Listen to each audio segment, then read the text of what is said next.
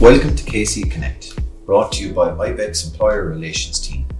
Across this series of short episodes, we will provide insight and expertise on some of the most common challenges for our members and discuss the case law shaping the employer relations landscape. My name is James Cleary, Employer Relations Executive in Cork, and I am joined by my colleague Sophie Crosby, Regional Director for Cork. And for the next 10 minutes, we will discuss the topic of penalisation as it applies in the workplace.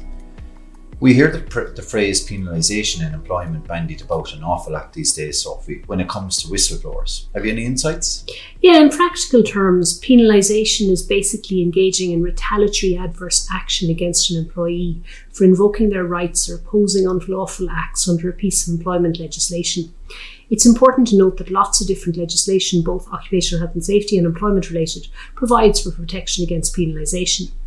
And the Protected Disclosures Act, which primarily protects whistleblowers, is obviously topical right now, and it's just been amended and expanded and due to come into effect on the 1st of January next.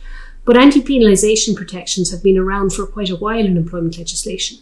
And generally speaking, where a piece of employment legislation provides a right or entitlement, you can expect that there will be additional protection for employees who seek to rely on or enforce their rights, and additional protection against retaliatory action by the employer.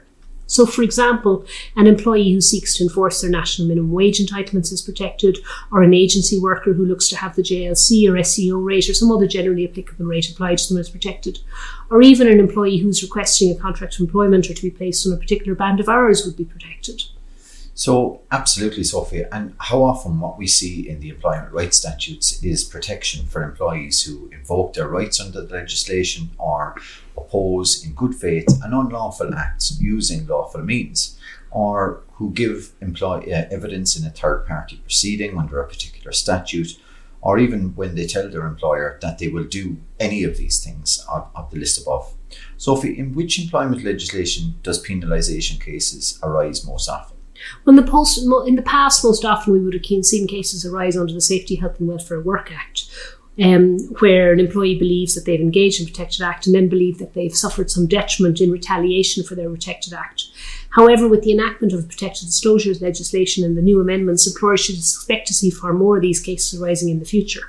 Which then brings us, James, to the question of detrimental treatment. What types of acts do you see amounting to detrimental treatment? Well as the obvious ones such as dismissal, demotion, whether by way of reducing salary or even reducing work status, other things that could amount to a detrimental treatment include deliberately transferring or laying somebody off, reductions in earnings or hours of work, changes of work practices, or placing someone on unpaid suspension. Recently, the WRC held that denying someone access to an interview or a fair selection process was actually a detrimental act as well. It's important to note that it's not the action per se that gives rise to the penalisation. It's all about the context or the circumstances surrounding the management decision being taken and then implemented. That's right, and in the wrong place at the wrong time, even less obvious things such as failure to give access to training or a negative performance review could amount to detrimental treatment.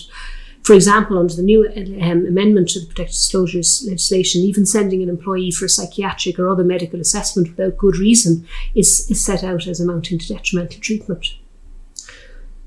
At the same time, it's important not to overstate the risk. There are lots of good, solid reasons for sending an employee to the company doctor, which wouldn't really amount to penalisation. And I think it's fair to say that context really is everything here.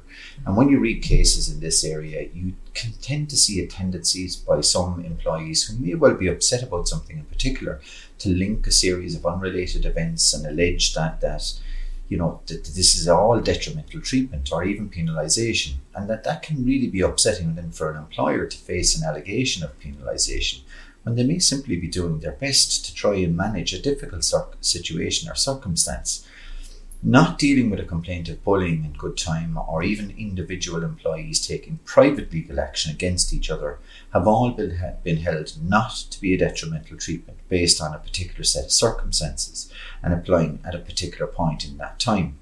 You're right, and in fact it might be easier and more practical to think of it in terms of what isn't detrimental treatment. Any reasonable day-to-day management action that you can stand over for good reason and with a clearly documented procedure and substantive decision-making process is unlikely to amount to detrimental treatment or meet the overall test for penalisation. For example, the main case under the Safety, Health and Welfare Work Act involved a hairdresser who'd complained about the quality of latex gloves. His employer alleged that he'd been dismissed for poor typekeeping and having others calling in sick for him. But in evidence, the employer admitted buying cheaper latex gloves, couldn't point to his policy around the use of chemicals, and was vague about when warnings were issued. But everyone agreed that the employee had been dismissed and had complained about the quality of the latex gloves. Yeah. In this particular case, he couldn't demonstrate that the dismissal had happened for a reason other than because of the protected act of complaining about the safety of his latex gloves. Yeah, I think it's important to note really here, Sophie, that the employer did not know his policy. He couldn't clearly point to the warnings and a clear paper trail, and he couldn't demonstrate procedural fairness. And so he couldn't demonstrate that the dismissal occurred for a different reason. So that dismissal then was held to be penalisation. In terms of risks, Sophie, what are the risks if an employer penalises any employee? Yeah, the statute books have hefty penalties for getting it wrong, which is why it's important to reach out and get advice early. Most of the statutes use the formula of 2 years remuneration rather than 2 years loss of earnings, as we'd be familiar with under the Unfair Dismissals Act. And in protected disclosures cases, the amount can rise to 5 years, which can be reduced in certain circumstances. We also know that where individual rights are being infringed, the decision makers can take into account the key principles of not only the need to compensate the affected employee, but also to deter repeated such behaviour in the future. Yeah, and there are also other legal remedies available to employees who believe that they have actually been penalised. Under the protected disclosure legislation, an employee can actually apply to the Circuit Court for an injunction to have the wages paid pending a hearing before the WRC, and also take civil legal actions if necessary. Also of note is that the Protected Disclosures Amendments Act creates a new category now for compensation for non-employees at a maximum ceiling of €15,000. That's right, and under the Employment Equality Acts, where a similar protection against penalisation exists, but it's called victimisation under that legislation, you can have different awards against you under the heading of victimisation in addition to any award for any discriminatory treatment or discriminatory dismissal. But it's important to say that an employee can't benefit twice for a claim for unfair dismissal. So, for example, you can't succeed in a claim for unfair dismissal under the Unfair Dismissals Act and the Protected Disclosures Act, or under the Safety, Health and Welfare Work Act and under the Unfair Dismissals Act. But you might have a situation where a single employment relationship gone wrong gives rise to two different claims under two different pieces of legislation. For example, there was a protected disclosure case recently where an employee had attempted to make a protected disclosure to his employer, and his employer didn't want to know about it. So the protected disclosure was made externally, which went through an independent investigation. At the same time, the employee went out sick and then was attempting to return to work. And sought reasonable accommodation for his disability in the form of a phased return to work. And his employer delayed allowing him to return to work for quite a number of months, and ended up not only with the employee coming back to work eventually, but awards were made under both protected disclosure legislation and the Employment Equality Act. So mistakes in this area can be expensive. Exactly. I think it's important to note that sometimes you'll actually see cases coming up in this area where you have employees who are, for whatever reason, deeply unhappy or frustrated in their job.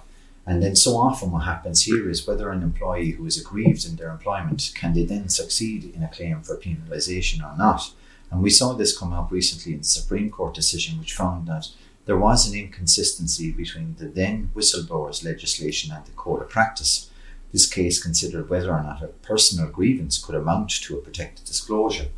And interestingly, the employee said that he told his employer he wanted to do different work as the work he was doing caused him pain. The company disputed his version of events, saying he was in pain, but he didn't say it was because of the work he was doing. His employment ended a few days later. The Labour Court had said it was a personal grievance and as such couldn't amount to protected disclosure under the Code of Practice, which the Supreme Court disagreed with, as they found the Whistleblowers Code of Practice was inconsistent with the original legislation. That's right, and this issue has now been dealt with under the new amendment to the Protected Disclosures Act, which is coming into effect on the 1st of January. And this amendment expressly calls out that an issue concerning interpersonal grievances, which exclusively affect the reporting person, won't be a relevant wrongdoing for the purposes of the Act, but those grievances should of course still be dealt with through other internal procedures. Is there a risk, James, that an employer may inadvertently penalise an employee? Yeah, sure. I mean, there is, particularly where an employer may be trying to manage a difficult situation, and if there's a set of complex facts in existence. In reality, we also have to be mindful of human nature here. Often if somebody is hurt by something said or done, the natural human instinct is to respond in some way, even as a manager or a small business owner, and then to react immediately. But as an employer, that's often the worst thing that you can actually do. And there's a real need to step back and get some objectivity or advice in a particular situation, and make sure that your actions as an employer are measured and reasonably appropriate for that particular set of circumstances. Any other suggestions, Sophie, that an employer can do to help protect themselves further? Yeah, for larger and even some SME employers, you can protect yourself by having clearly defined channels for reporting protected disclosures and taking steps to try and insulate those disclosure channels from day-to-day management decisions. So if the person managing or investigating an alleged protected disclosure has no knowledge or involvement in any other management decision, it's an additional line of protection for both the whistleblower and employers. It protects the genuine whistleblowers because they have somebody dealing with their protected disclosure who's one step removed from their day-to-day management. It also protects employers because it ensures that they can take legitimate management action grounded in evidence without being influenced by the existence of a protected disclosure, whether deliberately or inadvertently. Are there other supports, James? It's definitely a complex area, I suppose, Sophie, is what's most important to note. And I suppose fundamentally, if there's any doubt, members should really seek further advice and discuss any concerns with their IBEC executive. So on that note, I'd like to conclude this episode, and thank you very much for listening. For more content like this, be sure to explore the Audio Hub on ibec.ie and follow IBEC on Twitter at IBEC_IRL.